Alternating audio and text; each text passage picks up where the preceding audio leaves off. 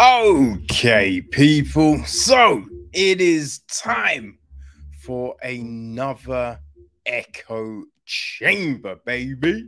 That's how we do. And as we do, we're going to start off with the UK box office top 10 for the weekend of the 7th to the 9th of April. Yup. So, people, in at number 10 this week, we have got Puss in Boots, The Last Wish.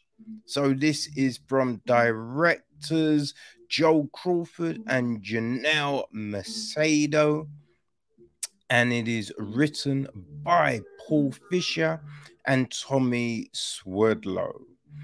We've got Antonio Banderas, Salma Hayek, Harvey Guillaume, Florence Pugh, Olivia Colman, Ray Winston, Samson Kayo, John Maloney, Divine Joy Randolph, all throwing their voices into the mix. At number 9, it's Michael B. Jordan's Creed 3, which is written by Keegan Coogler and Zach Baylin, starring Michael B. Jordan, Tessa Thompson, Jonathan Majors, Wood Harris, Felicia Rashad, Mila Davis Kent, Jose Banadires, Celeste Levea, Florian Montano. Okay, so at number 8, right, it is Scream 6. This is from Matt Bettinelli, Olpin, and Tyler Gillett, and it is written by James Vanderbilt and Guy Busick. We have got Courtney Cox, Jenna Ortega, Jasmine Savoy Brown, Melissa Beria, Mason Gooding, Hayden Pantanera, Dawan Nikoda, Josh Segura. Okay, so that means, people, at number 7, we have got Shazam! Fury of the Gods. This is from director David F. Sandberg, and it's written by Bill Parker, Chris Morgan, and Henry Gayden. We've got Zachary Levi, Lucy Liu, Helen Mirren, Grace Caroline Curry, Rachel Ziegler, Megan Good, Adam Brody, Dejom Hunson, Deirdre Badar, Ashir Angle, Marta Millians, Russ Butler, PJ Byrne, Cooper Andrews, right? Jack Dylan Grazer.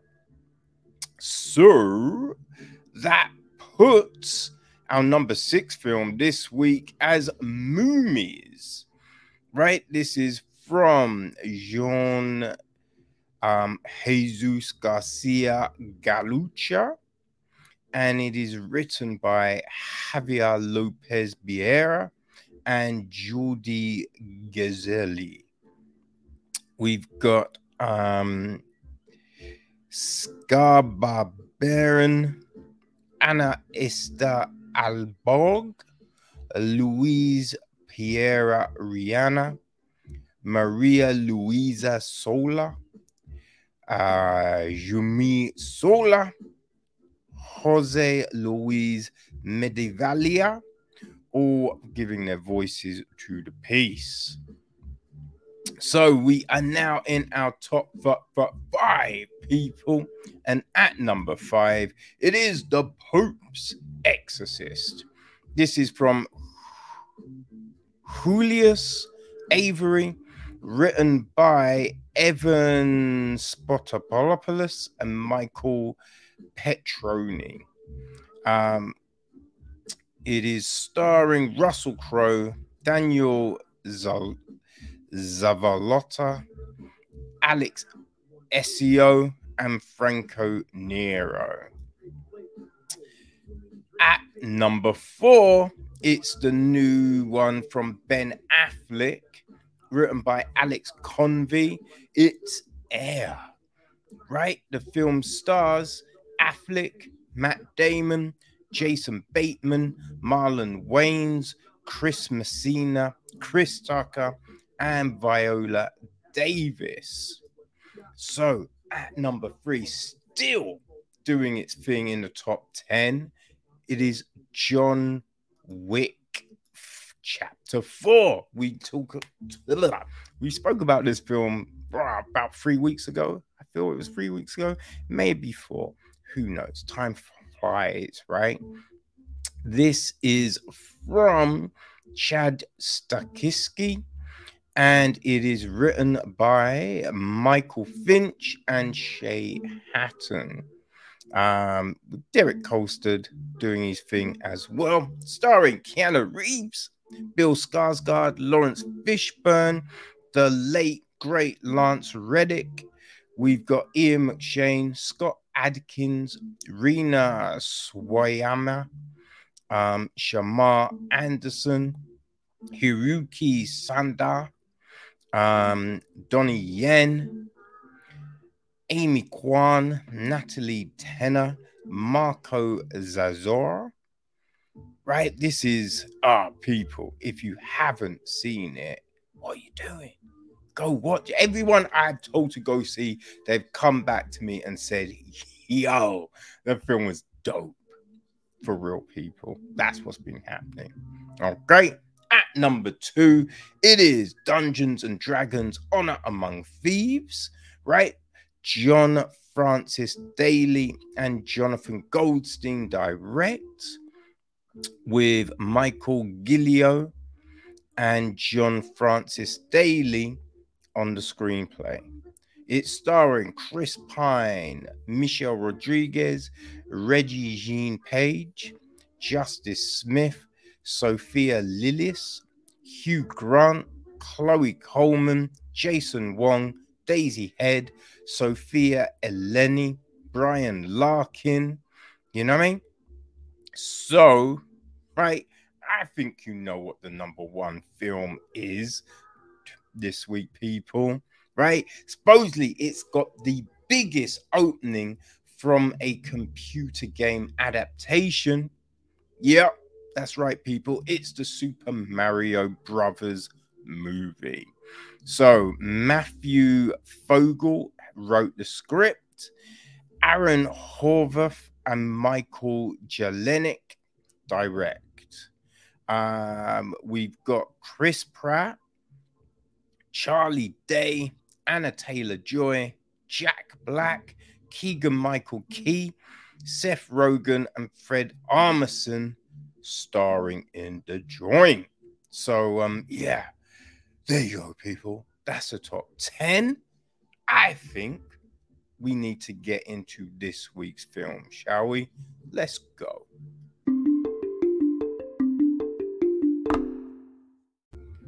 Okay, people, so we are gonna start things off with the new Guy Ritchie joint, Operation Fortune, Rue de Guerre.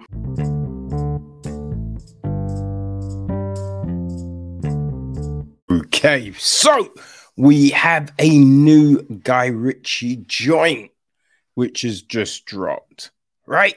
Operation Fortune, Rue de Guerre. You know what I mean? It was directed by Ritchie, who co-wrote it with Marn Davis and Ivan Atkinson.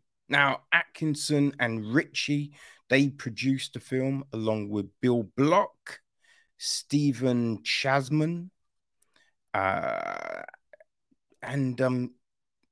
Jason Statham. It's executive produced by Thomas Zadra, Alex Sutherland, Robert Simmons, Peter Heslop, Andrew Gulov, John Friedberg, Adam Fogelson, Samuel J. Brown, co-produced by Siobhan Boyes, Max Keane, and Abby Mills, and it's line produced by Samantha Waite.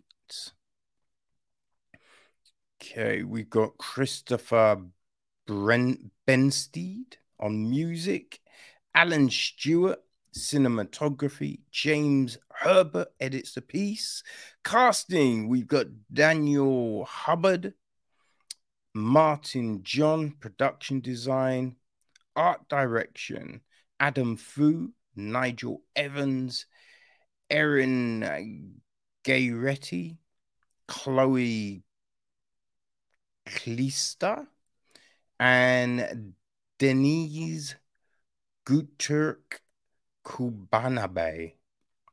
Set decoration is Sedif Ramazan Gulari and Neil Floyd, with costume design from Tina Calivaras.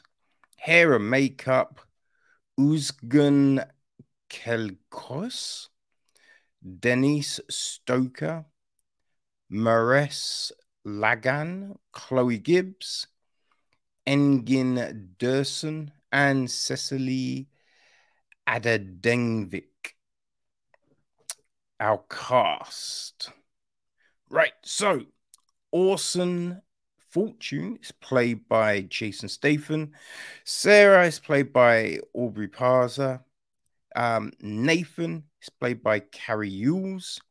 Greg, Hugh Grant. Danny, Josh Harnett. JJ, Bugsy Malone. Knighton is played by Eddie Marsden. Mike is played by Peter Fernando. John Nicholas Basie. Amelia is played by Lourdes Fabres.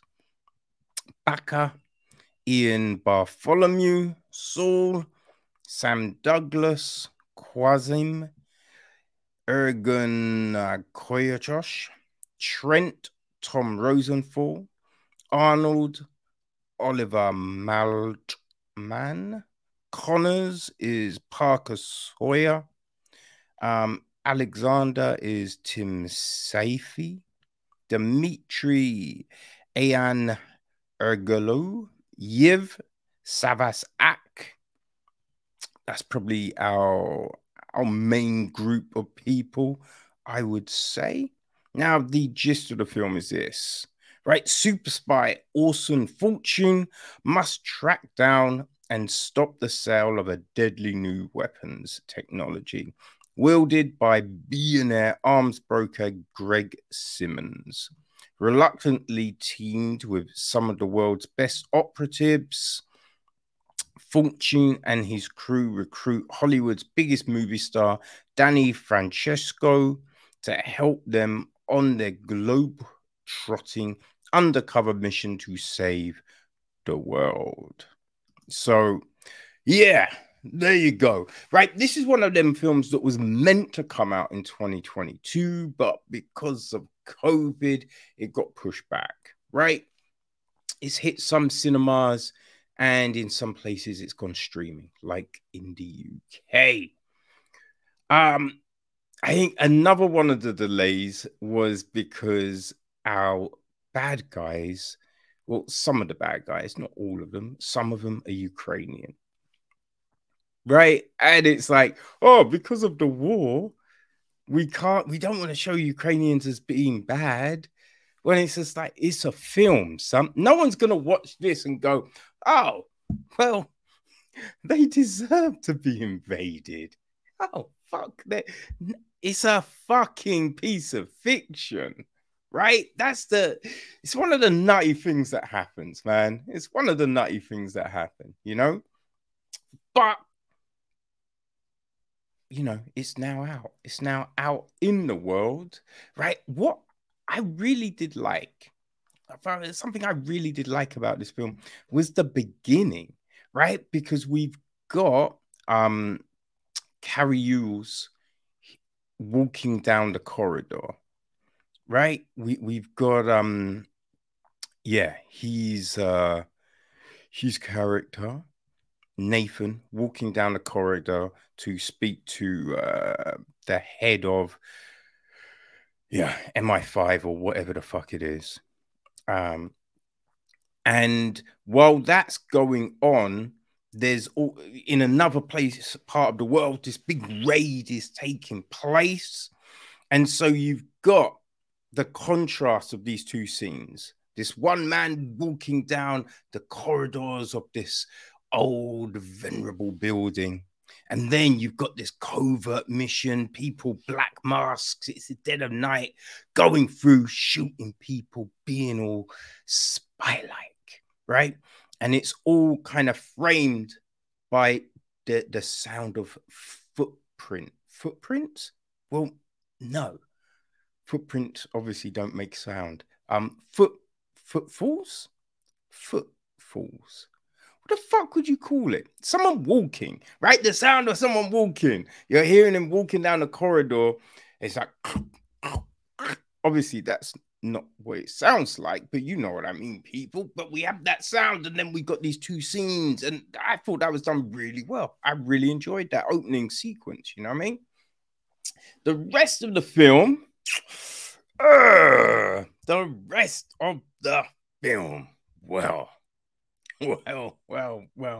I mean, there's a lot of action, right? There's a lot of action.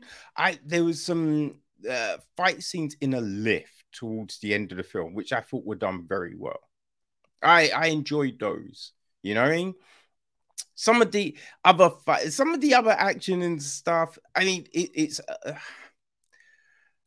there seems to be a lot of navel gazing, right? What I mean is, we have these moments where someone could do a thing, but there's that period of time where they're taking pictures, as they say. You know what I mean? You're looking at someone else, and and then it's just like, hello, Mike. Hello, Wilson. And then you're just like, do the pic. Like, you could have done the thing by now. But instead, we've got these weird, and they just like, come on, man, it wouldn't go like that, right? Someone would just take a shot or run down the corridor or do a thing. You know, there's a lot of that, which I feel kind of interferes with the storytelling and the flow, right? It's the action film that wants to be part comedy, part smart, you know what I mean? Doing all of those things, and it's fine, right? It's fine, but we've definitely seen sharper representations of that. And even from Richie himself, we've seen sharper representations. You know, it's just under 2 hours, right? Just under 2 hours. So I kind of felt it could have been cut down, right? Especially at the end. Because there's a point where you think, okay, we could end there. And then they throw this other bit in, which is just, I didn't know the point. I didn't really see the point of it.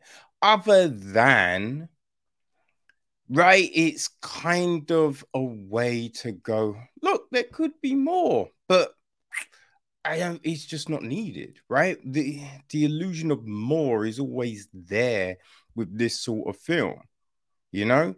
As long as certain people get out alive, you just think, they'll probably do another one, right? It's one of those. Who knows if we will get more? You know what I mean? I don't know, man. I don't know. But yeah, like, good. There's some decent acting here. There's definitely some decent acting, right? I thought Hartnett was very good, you know, as the movie star. I thought he did a great job. And everyone else is pretty solid. There's some bad accents. There's some very bad. Like, I don't know what Hugh Grant was doing. You know what I mean? I don't know what he's doing. That was not a great. The acting was solid. The accent, not so much. Not so much, right? But yeah. I feel if you remember, we had actually we were both Netflix, right? We had Red Notice from last year, right? And I think it was Six Underground.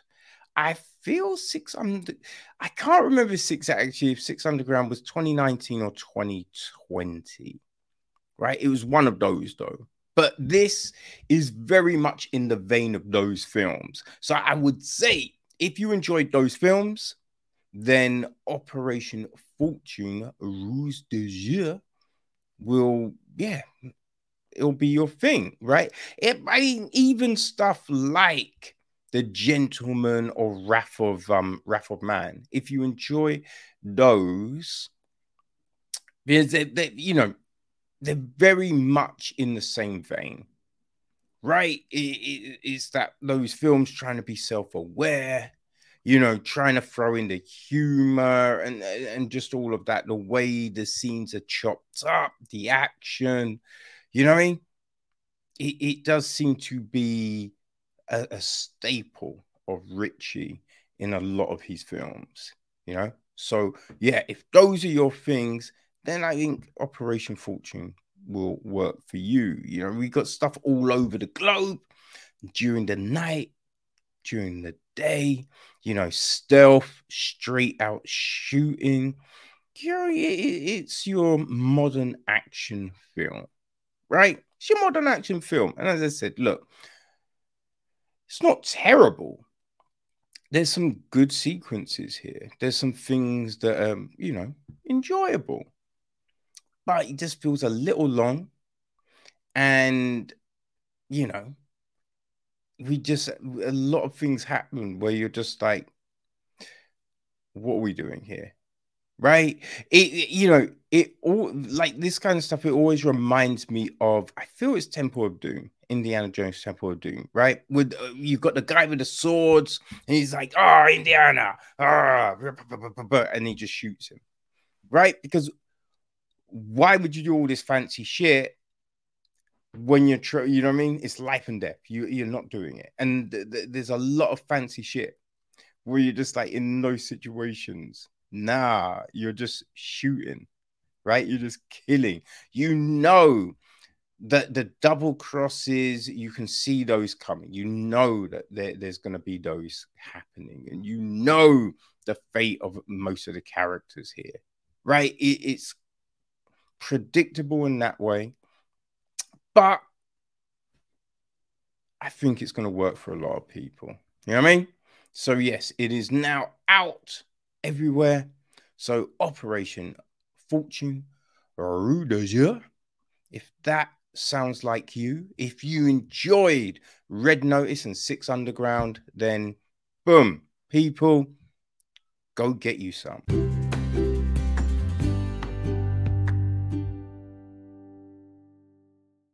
And people, next we have a new Shudder original. It is Kids v Aliens.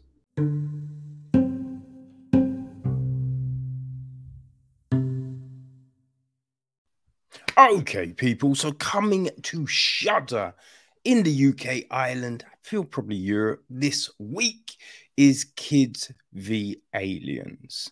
Okay, so this is the new film from Jason Esner, who co-wrote it with John Davis. Now, it's actually meant to be a spin-off from their 2013 segment on VHS2, right? I feel the segment was a slumber party attack.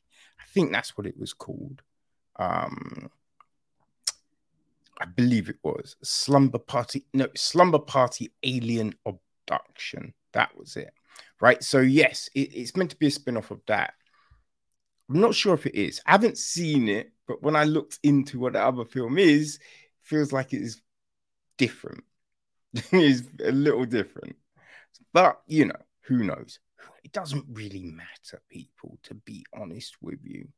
Okay, it is produced by Mark Tetteraut, Brad Miska, Jason Levangie, Josh Goldblum, and Rob Corterell. Executive produced by Adam Boosteen,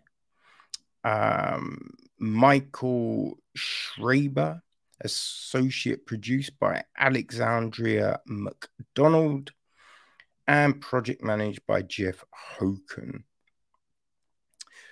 Andrew Gordon McPherson is on music, Matt Barkley, cinematography. Esna also edits. Erin Hennessy handles the casting. Ewan Dixon and Michael Pearson, production design. Set decoration is Dominic Fegan and Jesse Stewart. Costume design is Victoria Dobson. Hair, makeup, special effects, we have Alan Cook, Sophie J. Cameron, Patrick Baxter, Kalila Cunningham, Kayla Dubelas, Sean Hunter, Steve Newburn, Casey C. Boyer, Adrian Stansfield, Anthony Velou, and Tony Warren. Our cast. Well, we have got Gary, who is played by Dominic Marchi. His older sister Samantha is played by Phoebe Rex. Gary's friends, Jack, is played by Asher Grayson. We got Miles, played by Ben Tetcher. I know there was another one. Yeah, we're not getting all the listings, which is just kind of typical. But anyway, there's Billy, also played by Callum McDonald. Trish, played by Emma Vickers. Billy's best friend Dallas, played by Isaiah Fortune. There is Gary and Samantha's dad, played by Jonathan Torrens, and their mum, played by Caleb Allard. Jimmy is played by Ali Akbar Kamal.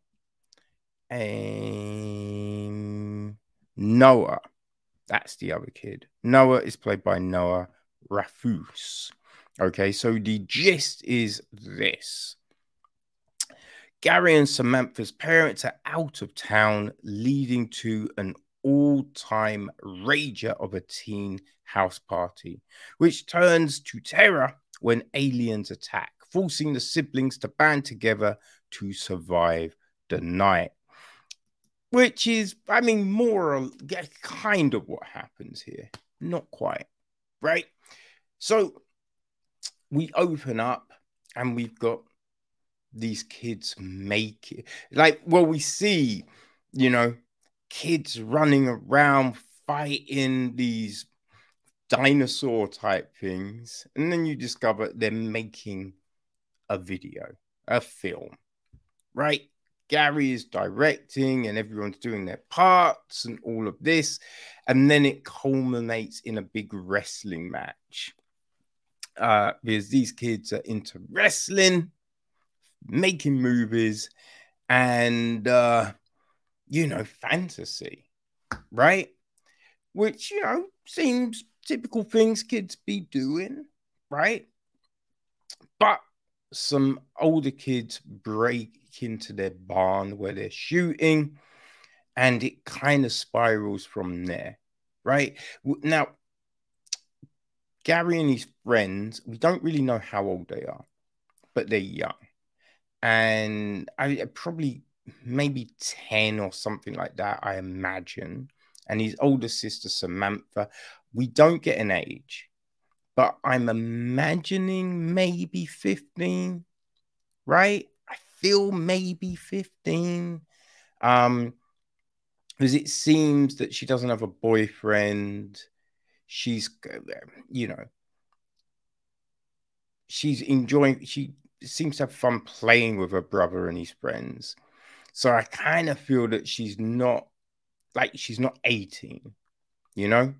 You feel 15 is the age where you're still, you know what I mean? You're not being pulled by social norms and peer pressure into other things. So they're doing that. But, right, these kids who I feel are the same age as Samantha are now kind of teasing them. But the ringleader, Billy, is alluding to Sam that maybe he likes her, right? Which then the film kind of spirals. We get a house party and an alien attack. Oh, no, actually, I think it actually opens with a fish. Yes, I think it opens with fishermen. Fishermen, dead of night, and then suddenly they're disappearing after a ball of light hits the water. But all of this is going on, you know? Now, there's parts of this film which I will say, right? You kind of know what's going to happen. It's a little telegraphed in places, right? But here's the thing. Because it's kids, you think, okay, we know where the story's going, how they're going to play it, all of this kind of jazz. Now, we do technically know where the story's going, but the good thing about this is they don't always do the typical things in certain scenarios, right? People get killed, you know? We have people acting just how people would act. Because I think a lot of times in these sorts of films, you know, they're usually PG. So you have certain situations and then people say things or do things and you're just like, nah. In that situation, you're gonna be like, fuck, oh shit, oh fuck you, you know? But that doesn't happen. So it just makes everything feel a bit false. This one, they do all of that shit, right? We've got these little kids cursing, which now you don't want to go over the top with that kind of stuff. But also, you need to remember these are kids of a certain age. The parents aren't around. So they're going to be mad reckless. And that's what we get here. We get mad reckless kids, you know? So all of that works. All of that works. Also, I think that this film does a really good job of imbuing the feel of something like the Goonies, right? One of those 80s flicks where you've got the kids banding together to go solve a problem, right? That's what it does. It does that well. You know, you've got the older kids who are kind of the enemies, right? Doing just some bullshit stuff. And the other great thing is with this as well. There's a lot of times you've got the bad person who then relents and starts acting good, and then everyone forgives them and blah, blah, blah. In this one, you've got a piece of shit person doing piece of shit things all the way through. Right? And so you're like, nice. I'm glad they went through with it, you know, because sometimes people walk the line and they don't want to cross it. This one, they're just like, fuck it, we're doing this, you know. So all of that works very, very well. The special effects, well, it's one of those things, right? You've got places where the special effects are pretty good. There's a bit where like these maggoty things were there and the face was melting. That looked pretty gory and like, Now, the aliens themselves when you see them fully in light, not the best. But where they work very well is when you are seeing the silhouette or it's night and there's a little bit of light lighting a little portion of them. So you're partially seeing them, right? When there's that obscurity, that's when they are very creepy and it works very well. When you can see them fully, doesn't really work. Because look, it's an indie film, it's low budget, so obviously they're not using the Henson Company, you know what I mean, to make these, right? It's not that. So there's some limitations. Like there's a sword. It looked like She-Ra's sword. I felt it looked like She-Ra's sword. Now it does look very plasticky and fake, right? So there's certain bits of effects that don't quite work when you're seeing them in the full light of day. But all the other stuff kind of counterbalances that, right? Kind of counterbalances it. And yeah, when you're in the dark and all of that, it's absolutely fine, right? People's behavior works, though we do have that thing.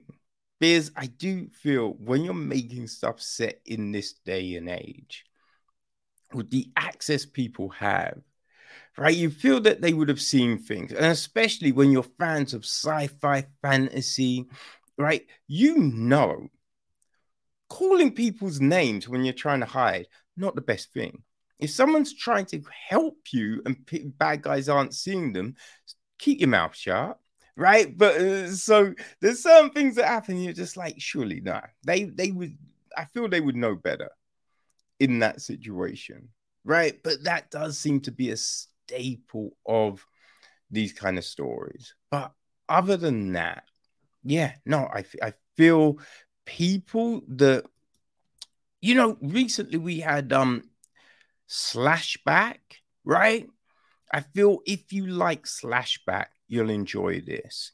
If you like those VHS anthologies, you'll like this, right? Psycho Gorman. Now, Psycho Gorman is a stronger film, but if you enjoyed the whole kids, alien, that dynamic, then this will possibly work for you as well, right? So, yes, as I mentioned, it is out this week, UK, Ireland, Europe, Australia. So, yeah, people, if you've got Shudder and if you're a horror fan, I'm imagining you do, then this could be one for you. Okay? Enjoy.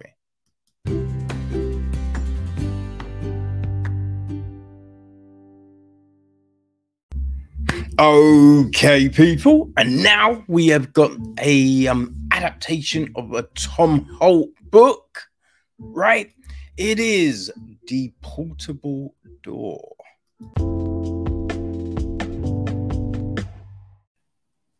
Okay, people, so Sky have just dropped a new original film, which is called The Portable Door. Okay, it is written, it's directed by Jeffrey Walker and written by Leon Fuld. The film is produced by Blanca Lister, Todd Feldman. It is co-produced by Matt Pearson.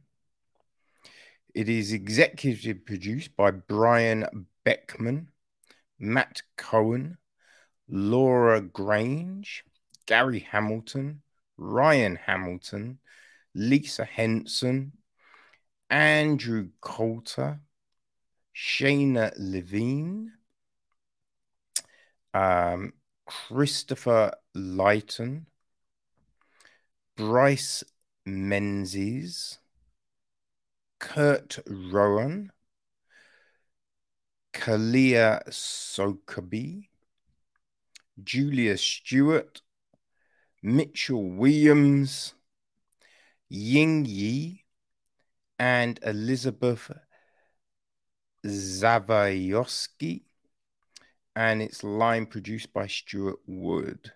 Benjamin Speed is on music. Donald McAlpine, cinematography. Jeff Lamb edits the piece. Ben Parkinson, casting. Production design is Matthew Putland. Art direction, we've got Doug Franks and Helen O'Lone. Justine Dunn is on set decoration. Yes, there's a load of people on hair, makeup, and effects, so we won't go through that. But our cast, well, we have Paul Carpenter, played by Patrick Gibson. Sophie Pettigrew is played by Sophie Wilde. Dennis Tanner is played by Sam Neill. Professor Van Spee is played by Rachel House. We have Countess Judy, played by Miranda Otto. Casimir Solezwich is played by Chris Pang. Right. Neville is played by Arkadaz. Rosie is played by Jessica Deagle. Mr. Roden, played by Chris Story. Delia Bryson, played by Lin Yin. We have got Monty, played by Damon Herriman.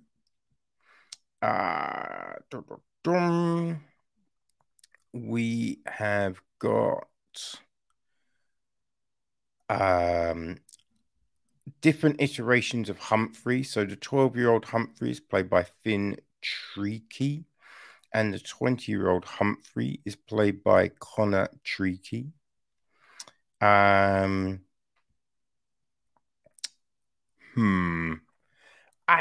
think well, Mrs. Dow is played by Deanna Lynn. Arthur Tanner is played by Christopher Sommers.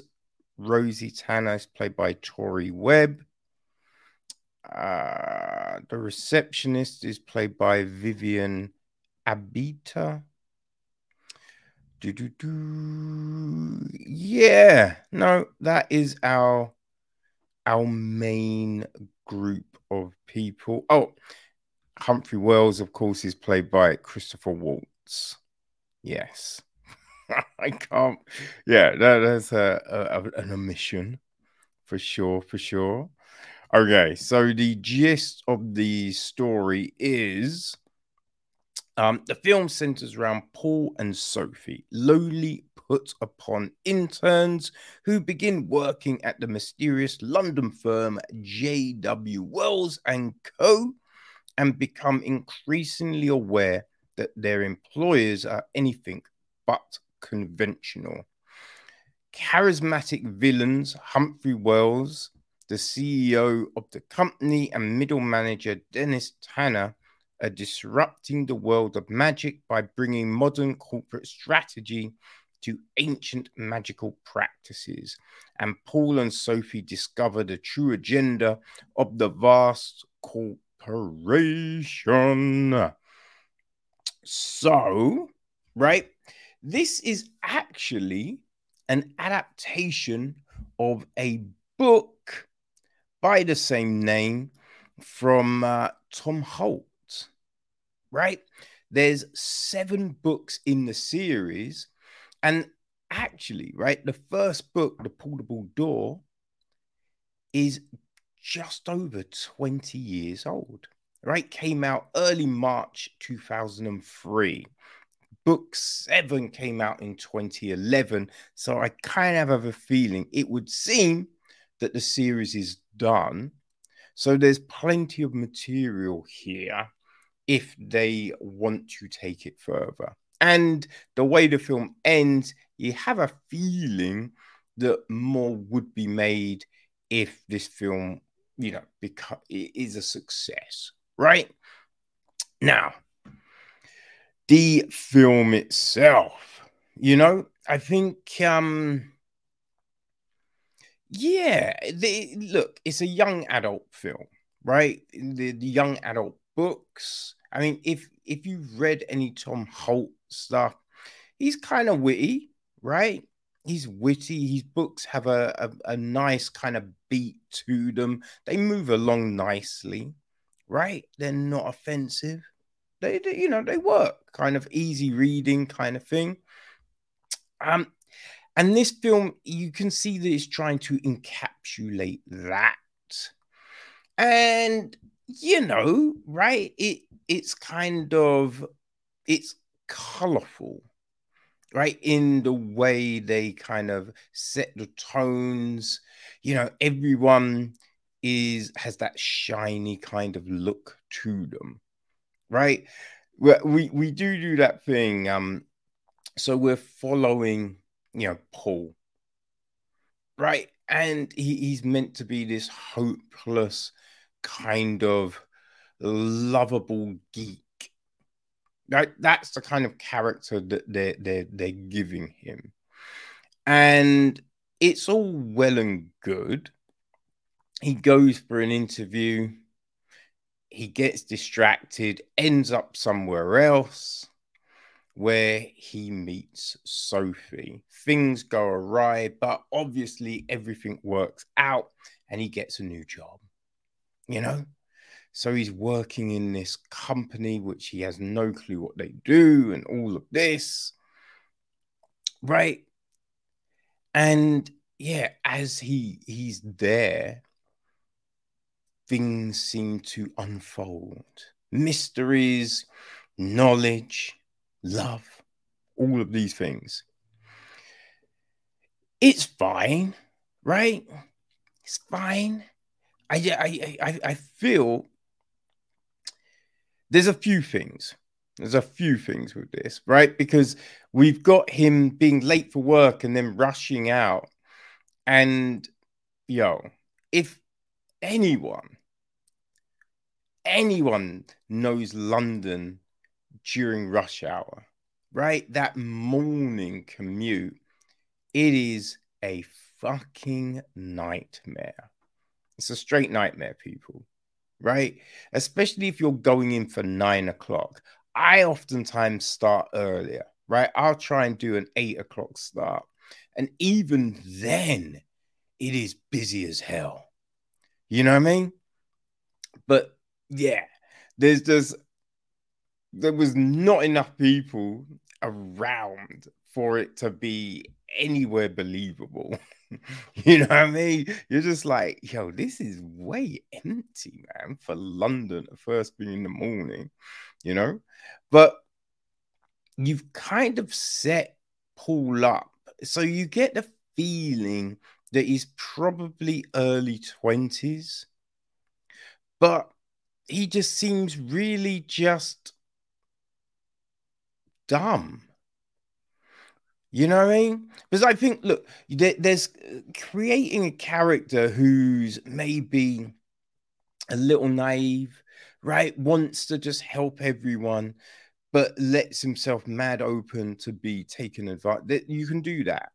But there's simple things like, we've got, well, firstly, it's just sitting down where there's no seat there. I'm just like, unless, you know what I mean? You can't see for shit. You're not doing that, right? It's his housemate not paying rent. Like, there's simple things that you're just like, come on, man. Like, he'd be of an age where that's an issue. Because if someone's not paying rent, he's not working. How's the bills getting paid? You know what I mean? It makes no sense. Makes no sense. Because we're not saying he's got loads of money. So how's anything getting paid on that front? We also kind of get the feeling he's a bit inquisitive, but he starts work at this random place and it's all a bit like, okay. And the odd thing is kind of asked, but not really. Right? So you just think, nah, someone like that is going to be all over the place looking for things. Right?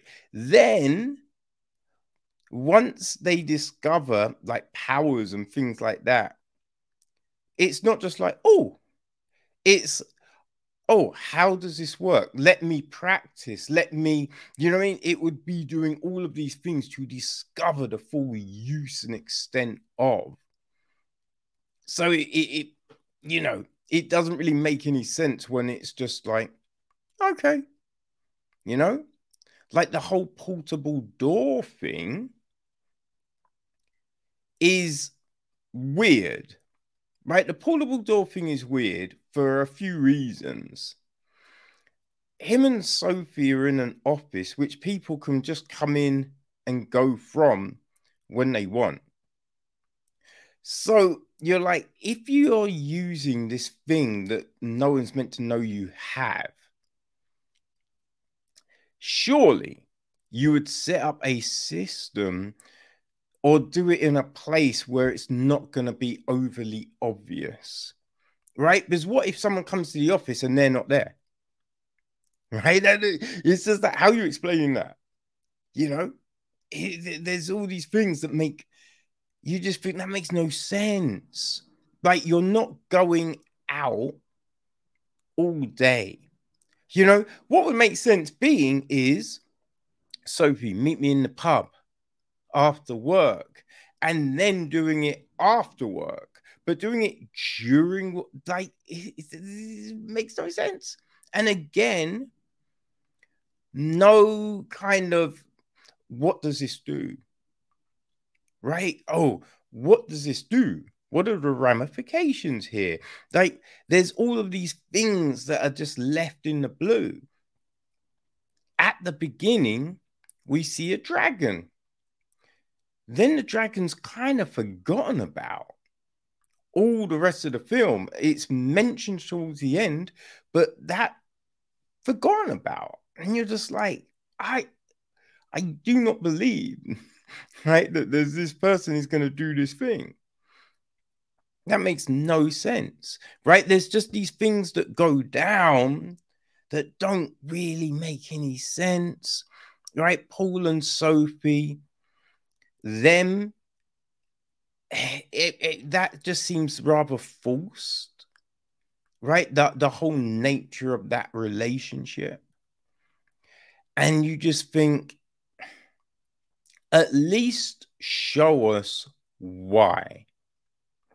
Because we have nothing, right? We don't really have them getting to know each other, right? We have them hanging out, right? Going to different places, but that's kind of it, right? We don't really have them getting to know. So it's just like, why would they, right? Other than they both have started work on the same day at the same place, right? That's not enough. It's not enough for us to believe in this thing. You know, that's the thing. It's just like, the acting is fine. Like, there's no terrible acting, right? It's just the script is just a bit one-dimensional. That's what it kind of feels like. It just feels very one-dimensional on the story. I mean, I should say there's a story as a whole, right? The idea, you think, okay, yeah, no, that could definitely work, right? Yeah, that's not a bad idea. Oh, a door that can take you all these places, and oh, a plot to do this thing. You'd be like, okay, yeah, I'm down with that. But it's just, it doesn't make any sense the way everything is unfolding, right? The fact that these people aren't looking to uncover any of these things. They're just like, oh, we have this, or oh, we're here. And that is just like, okay. Right? You have him at this point, he does this thing, which he's not overly shocked at. But then he's jumping at these other things, which you kind of feel aren't as crazy as the first thing. So you're just like, wait, what? How's he jumping at those, but not at that? right? Everything is just way too clean and precise, where you just think some things would be a bit more haphazard, right? Some places would be dusty, which they are just not, you know? And then you just have these MacGuffins, right? These machinas all over the place where you're just like, you've just changed the laws. You've changed the laws of what this is meant to be to enable this one thing, which just feels cheap, right? It just feels like a cheap kind of conclusion when you're just like, but surely, right? The characters should have to do this thing to do this thing, you know? And here's the thing, right? They're given a task, right? They're like, oh, if you do this, this will do this, right? Which you're like, okay, that makes sense, right? And then, there's a confrontation and someone says a thing and there's pause, but you're just like, yeah, but you know how to resolve this. So all you have to do is go do the thing and everyone is cool. But so why are you pausing? Right? Because you know how to resolve. So it's just like, what was he? Huh? Doesn't make any sense just to do this Deus Machina thing. And you're like, man, you know? Man, I don't know. Right? I believe this is it's definitely a young audience film. It's not offensive. You know what I mean? Like little kids will be like, oh, magic and blah, blah, blah. I like Harry Potter. This is like Harry Potter. Right? Well, I mean, I kind of figure if you enjoyed The School of Good and Evil, right? Dropped last year. Yeah, I feel that was that last year? I think it was last year. I'm losing track of time, people. For The School of Good and Evil, right? The next big joint, which again, based on young adult films, right? If you dig that, then I think this will work for you. You know? I think it's like that. If you like Harry Potter, this will probably work. You know what I mean? Just these kind of young adult type of things that are a little bit flimsy in the story construction. But yeah, if they work for you, then then the portable door will be your thing. You can throw your kids down in front of it, they'll enjoy it. You know what I mean? They're not going to be shocked by violence or sex or swearing. No, none of that. So they can sit there and watch and, then maybe buy them the book series, right? But if you want something a little more sophisticated, you know what I mean? A little bit more weighty, might not be the thing. But it is now out. It's out and about. So yeah, there you go, people. The portable door.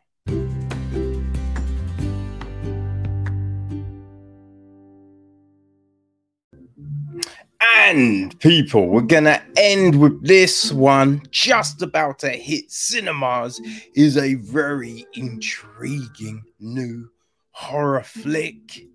It is Nefarious. Okay, people. So my boy Henry hit me up with this new indie creepy ass horror thriller. I don't know, man, but it's interesting as fuck, right? It is called Nefarious, and it is from co-writers and directors Chuck Konzelman and Carrie Salomon. The film is produced by Sheila Hart and Chris Jones. It's executive produced by Dave Van Wyck, John Sullivan, Bob Vanderpleet, Dave Culture, Steve Deuce, Robert Kramer, and Laurie Kramer, and line produced by Brandon Riley. Oh, I should also say that Chuck and Carrie also produced the film along with Hart and Jones. Brian E. Miller is on music. Jason Head, cinematography. Brian Jeremiah Smith edits the piece. Ricky Masla is on casting. Production design is all Chris Rose and Chad Quick. Art direction, we have Casey Crowdis, David Moline, and Brandon Roy. Set decoration is Amy Teague. Hair and makeup, we've got Sharon Tabb and Princey Patel. Production management is Cedric St. Clair.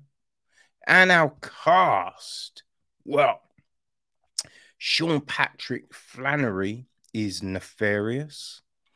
Dr. James Martin is played by Jordan Belfi. We have got the assistant warden Anderson, played by Eric Hansen. Got Dr. Stewart is played by Robert Peters. We got Warden Moss, played by Tom Ulmer. Father Lewis is played by Daniel Martin Berkeley. Melanie Carter is played by Maury Corsini. Renee is played by Tina Toner. Officer Campbell is Jeremy Miller. The prison guards are played by Ethan Millard. John Kane.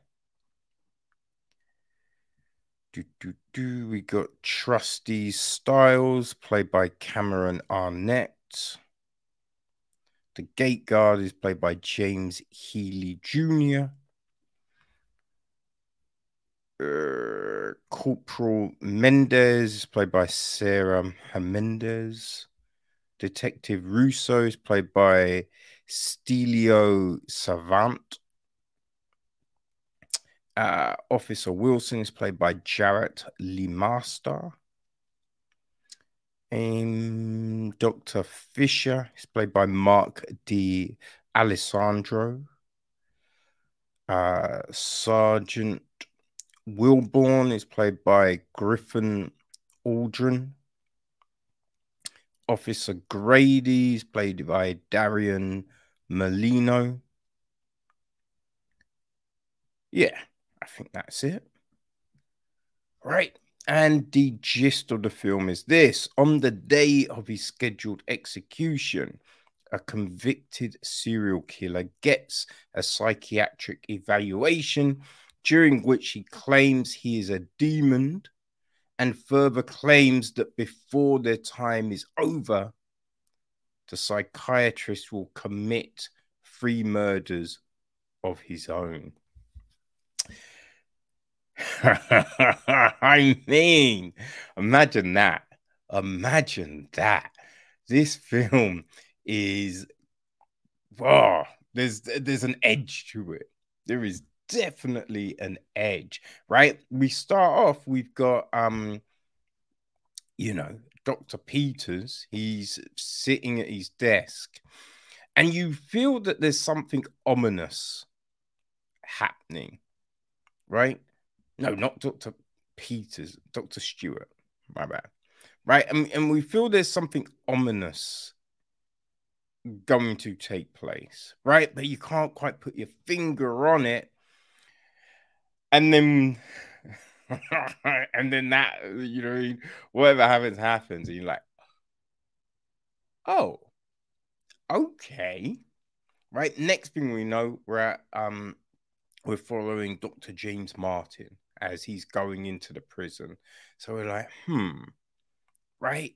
He sits down and Nefarious then gets into what he's about.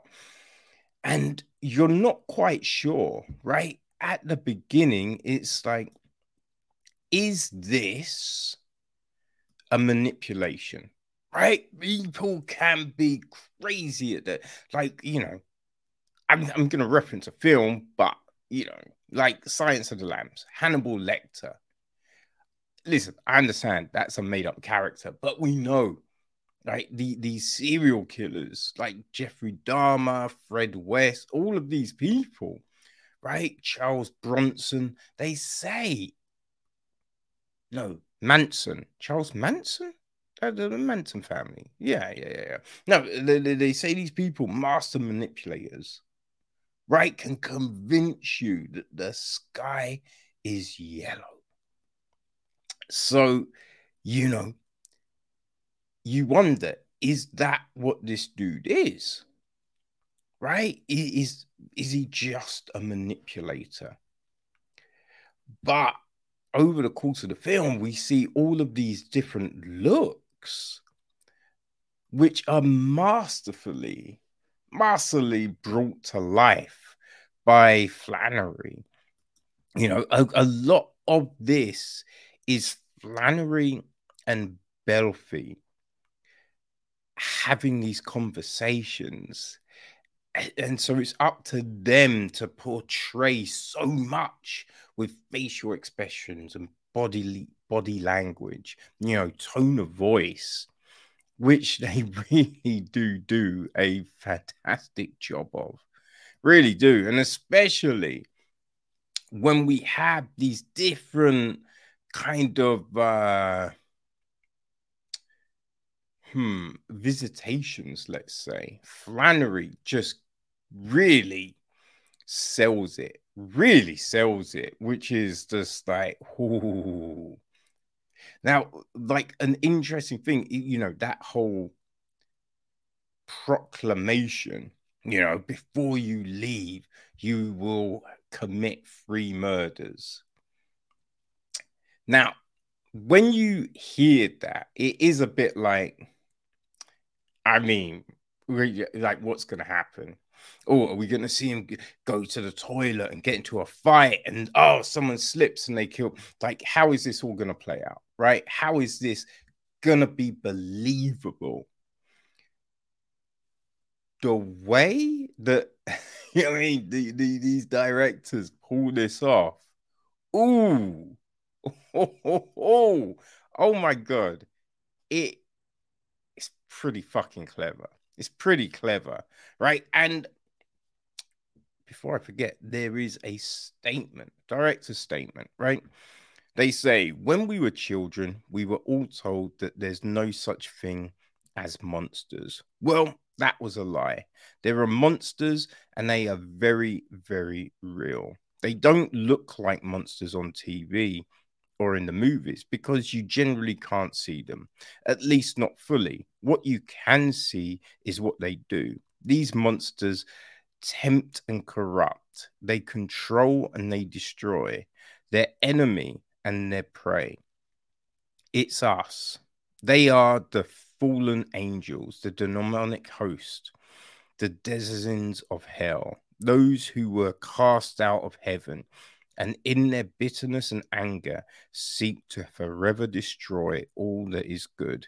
Inspired by Steve Dooce's invention of a master demon named Lord Nefarious, we began to wonder what it would look like if someone sat down to have a conversation with such a demon, and what it would sound like if, for reasons of his own, that demon decided to speak the absolute truth from his point of view?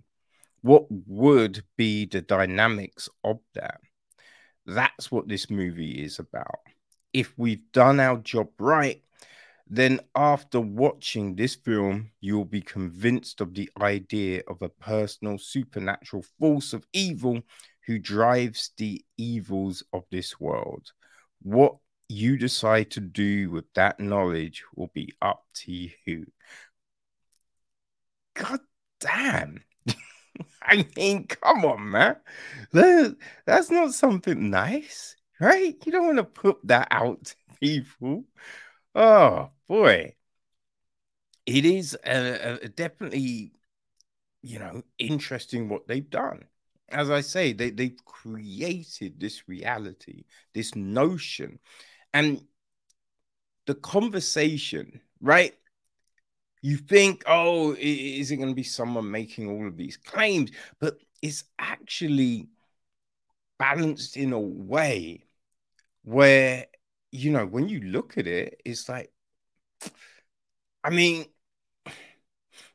that's a fair comment, right? Or, oh, I mean, yeah, I guess doing that thing could, there are people that would call you this thing, right? Or what are the actions? Because, people oftentimes act all pious, act all holier than thou.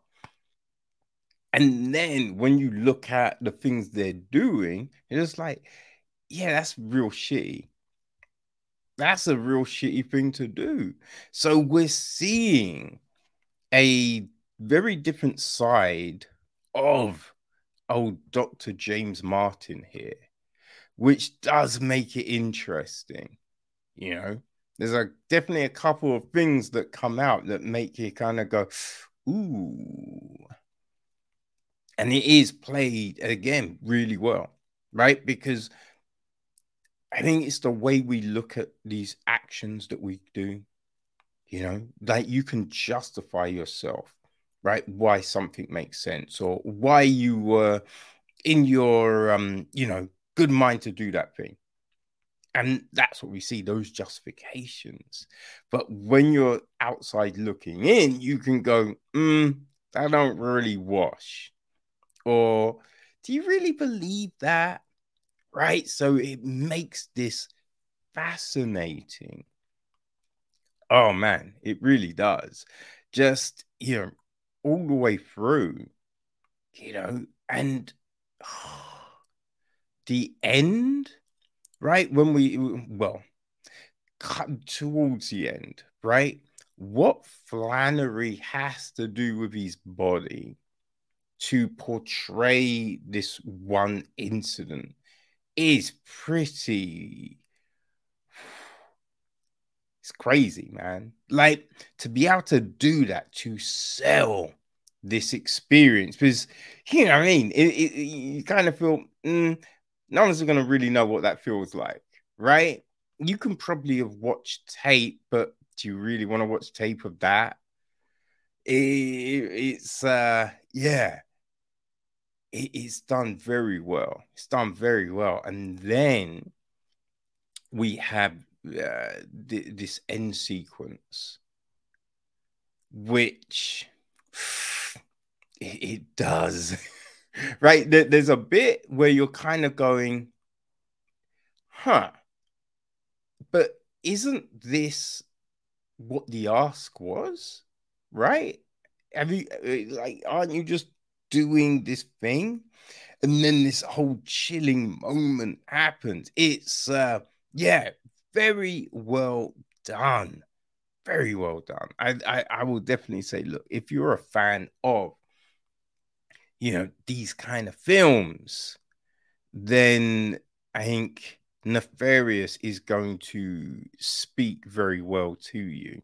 There is definitely a film on Shudder that I think is a good kind of reflection of what this is. And I would say if you liked, I feel it's the cleansing season. I believe that's what this film is called, The Cleansing Season, right? If you enjoyed that film, then I think Nefarious is going to work very well for you. You know, different, but there's similar tonal, movements. So yes, I would definitely put those two. I mean, that would make a double header for sure. That would. Hey, I want to be there. You know what I mean? Fuck, man, you'll come out just being like, yo, I need, I need to watch the Care Bear movie. You know. But yes, I think if you're a fan of that kind of stuff, then the cleansing, I think it's the cleansing hour, not cleansing season, the cleansing hour.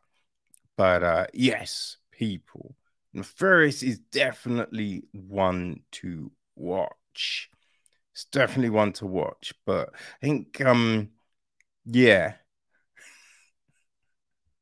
Be prepared, right? Be prepared to be kind of shook. You know what I mean? Definitely do that, people. Don't go into these things all willy-nilly, right? Well, I'd say watch it during the day as well. Yeah. Watch it during the day. Have your peoples around you, you know? Like I feel my friend Sarah is going to very much enjoy this film because she's some crazy ass that really loves this shit. Really loves this shit. Woo! So people. Yeah, you can go watch it in the cinema, which is definitely, I feel, a good thing, right? Because if you're watching it in the cinema, you're around people, you know? You're around people. So, hey, you might not know them, but I feel that brings a level of comfort. You know what I mean? I feel that brings a level of comfort. So, yes, it's going to be hitting cinemas. So, you know, hey, why not? Right? Why not go and frighten the shit out of yourself? So, yes, there you go. Nefarious. Woo. Very, very sinister.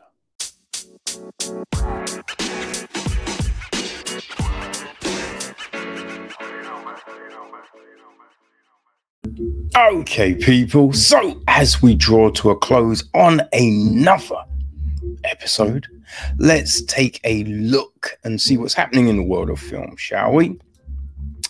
So we know, right, we're getting a new Bad Boy film, right? Bad Boys 4. The main cast are back, and now we know who will be playing the villain this time out, right? We have got Eric Dane. Yep, he will be on board, right? He's gonna be, as I say, he's gonna be joining Will Smith, Martin Lawrence, along with Vanessa Hudgens and Paola Nunez, along with Alexander Ludwig. Right, the film is directed by Adil El Arbi and Bilal Falaf, and written by Chris Brenner. So yeah, there we go with that one. Universal Pictures are doing a film of Alexandra Bracken's book called The Law. I do believe it's a series. But yeah, it's going to be written by Joe Shrapnel and Anna Waterhouse, produced by Amy Pascal, right? So the gist of the story is there's a thing called Aegon. a divine hunt that occurs every 7 years as punishment for a past rebellion by 9 Greek gods, who are forced to walk the earth as mortals and be hunted. One young woman chooses to enter the Aegon to avenge her family's death with the help of a childhood friend and the goddess Athena. So, yep, we have that. Now, we know that Joseph Kosinski has got a Formula One based film happening at Apple, right? It's going to be starring Brad Pitt, and Lewis Hamilton is involved, right? Aaron Kruger is writing the script. And now we know that Damson Idris is also joining this one, which will be interesting, especially if Hamilton's in it, right? Because he's the only black friggin' driver in the sport, you know what I mean? So, yeah, be interesting to see what they do. Lilo and Stitch, right? We're getting a live action film adaptation of that.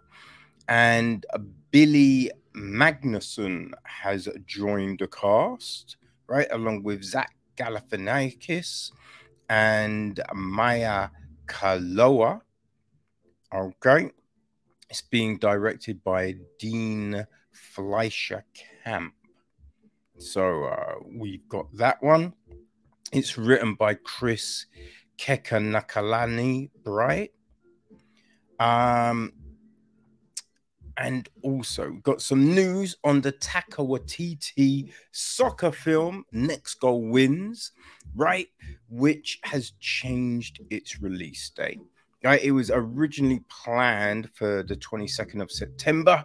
Now it will be opening in cinemas on the 17th of November. It's starring Michael Fassbender, Elizabeth Moss, Will Arnett, David Fane, Balua Kalau, Oscar Knightley, and Leia Falapanana. Okay, and we have the national football team of American Samoa and their coach, Thomas Rongun, as they try to transform from a perennial losers into a FIFA World Cup qualifying outfit. So yes, that is coming. You know what I mean? So like the story sounds like a Cool Runnings type of thing. So we'll see. You know what I mean? We'll see what they do with that. Right now, we got a new Netflix flick coming based on George's Ahmad's book, right? Which, you know, has come to the big screen before. You know, Stephen Friedkin did a version. William, even Stephen Sorcerer, right? Back in 1977. And we also had Henry George's version called Clouets, right? Which was a French adventure in 1953. So yes, Netflix are, you know, bringing a new version to the screen. So you know, we'll see what happens with this one. Yeah, so it's being directed by Julien Leclerc. And he's co-writing it with Hamid Hilua, right? It's going to be starring Franak Gastambide, Alban Lunu, Anna Giradot, and Sophine Zemani. So yeah, we'll see what happens with this. So right, Shazam, Fury of the Gods, Ant-Man, Quantumania, they both in the cinema. And yes, if you weren't able to see them there, then you might be happy to hear, right, that their POV dates have been set, right? Okay, so Shazam will be coming Shazam is coming on the 18th of April, I believe. And Ant-Man is coming on the... Ooh, no. That is wrong. God damn it. No. Okay. So... I think they're both coming on the 16th of April. I don't know. This is very difficult to read. Yeah. They're both coming 16th of April. Now, also, Creed has... What's the date for Creed 3?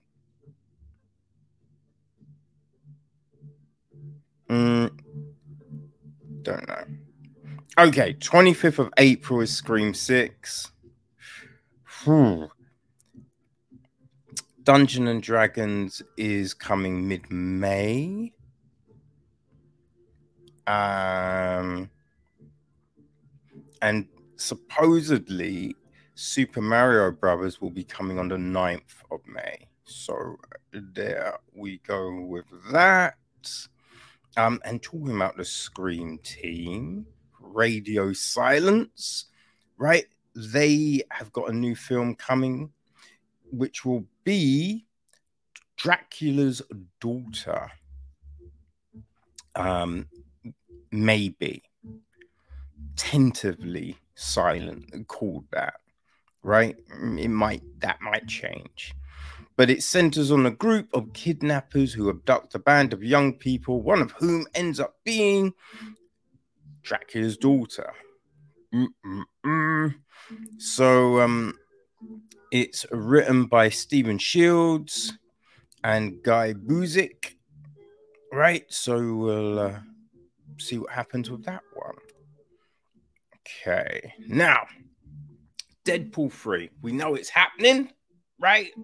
And we know a lot of people are returning to the franchise, right? So we've got Karan Soni and Leslie Uggams. They're back. Along with Hugh Jackman as Wolverine, right? And now we know, Emma Corrin and Matthew McFadden, they're on the cast.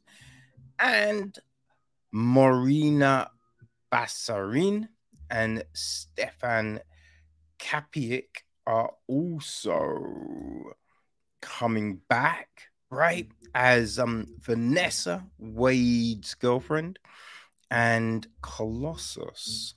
So, yeah, the band is getting back together, it would seem. All right, Sean Levy is directing, and Paul Wernick and Wright Reese will be writing the script along with Zeb Wells. Okay, so yeah, interesting. I am a little intrigued, right?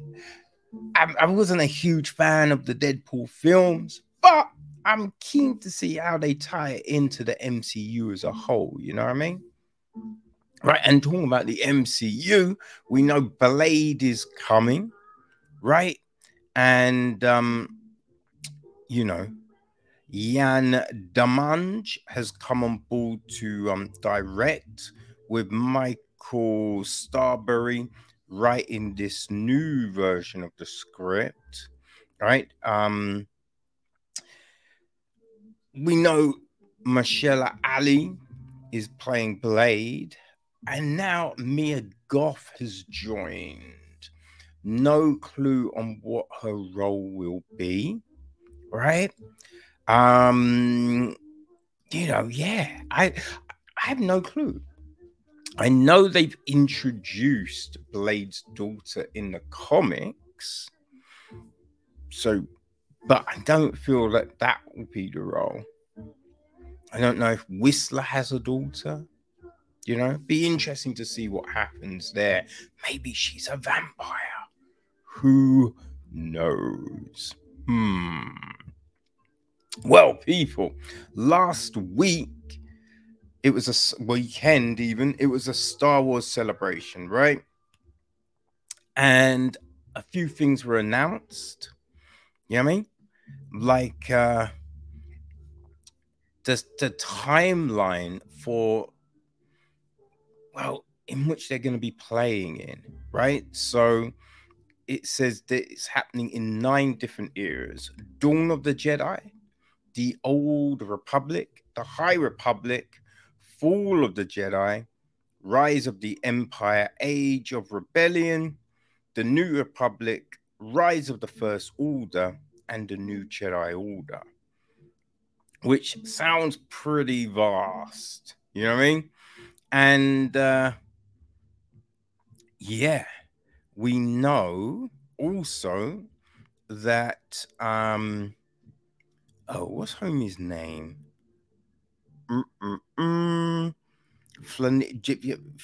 Dave Filoni, right? Dave Filoni has a film coming, and so does James Mangold.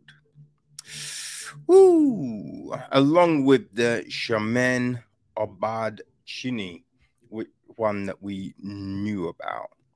So, yeah, Mangold's film is going to explore the first Jedi to use the Force, and will be set in Dawn of the Jedi, right? Which they say is 20,000 years in the past. And Flamini's film is around the escalating war between the Imperial Remnant and the New Republic, right? And that one is going to be encompassing the TV shows like The Mandalorian, Akuska, Boba Fett, all of that kind of jazz, which is very intriguing. Now, what is really intriguing, that the next film, the new jet, which they're calling the timeline the New Jedi Order, this is the film from Shaman Obad Chini, right? Now, the crazy thing is, it's starring Rey, right? Which means Daisy Ridley is going to be back. And in the past, Daisy Ridley has been like, I'm done with Star Wars. So that's real kind of interesting. So it sounds like she will be ushering the Jedi's back into existence, which I don't know if is believable. Because at the end of the last film, she wasn't in control of her powers. Now, I believe this film is 15 years after that. So, there is time, but I don't know if that's 15 years. You could call someone a master. You know what I mean? But yeah, I am intrigued. People. Okay? But let's end with this, because Cannes is coming, right? It's taking place on the 16th to the 27th of May. And yeah, a lot of stuff has been announced, right? So we have got many films, right? In competition films, we have got Atomini Dezune Shoot by Justin Trett, Asteroid City by Wes Anderson, Bana It Adama by Ramanata Toluzi C, Club Zero by Jessica Husner, Fallen Leaves by Aki Kurzake. Firebrand by Kirim Anus. Ul Sud del Avenue by Nani Moretti. Genesee from Wang Bing. Cura ut la Ustun by Nuri Bilge Silan. Let Dieu from Catherine Brelat. La Chimera from Alice Rowaka. May December from Todd Haynes. Monster from Core Eda Hirozaka. Perfect Days from Wim Wenders. Rapito from Marco Bellaciochi. The Old Oak from Ken Loach. The Zone of Interest from Jonathan Glazer. La Passion de Douan. Bouffant from Tran An Hong. Lee Kamura. Oh, yeah, we did that one. Yeah, there you go. There you go. Also, during the things, we're going to have some special screenings. You know what I mean? So those special screenings will be Temps. Anes Anselm, right, from Win Wenders. Man in Black from Wang Bing. Occupied City from Steve McQueen. And Retratos Fantasmas from Kliba Menduca Filio. And there will be some premieres, right? So Bernard Pierre et Maffi from Martin Prouvost. Sia Los Obvios from Victor Irish. Kubi from Takashi Kitano. And Le Temps d'Amir from Kitil Quillevu. Right, that's happening. Now, outside competition is The Idol from Sam Levinson. Cobweb from Kim Ji-won. Killers of the Flower Moon from Martin Scorsese. And Indiana Jones, The Dial of Destiny from James Mangold. Right, which has been reported to be the longest film in the Indiana Jones era. Right, they're saying it's going to be 142 minutes, which, you know, I don't think it's anything too crazy. It's only 15 minutes longer than the previous, so nothing crazy there. But yeah, there you go, people. If you're looking forward to Cannes, that's what we'll be showing. Okay, so until next time, people, enjoy your film watching. All right, peace.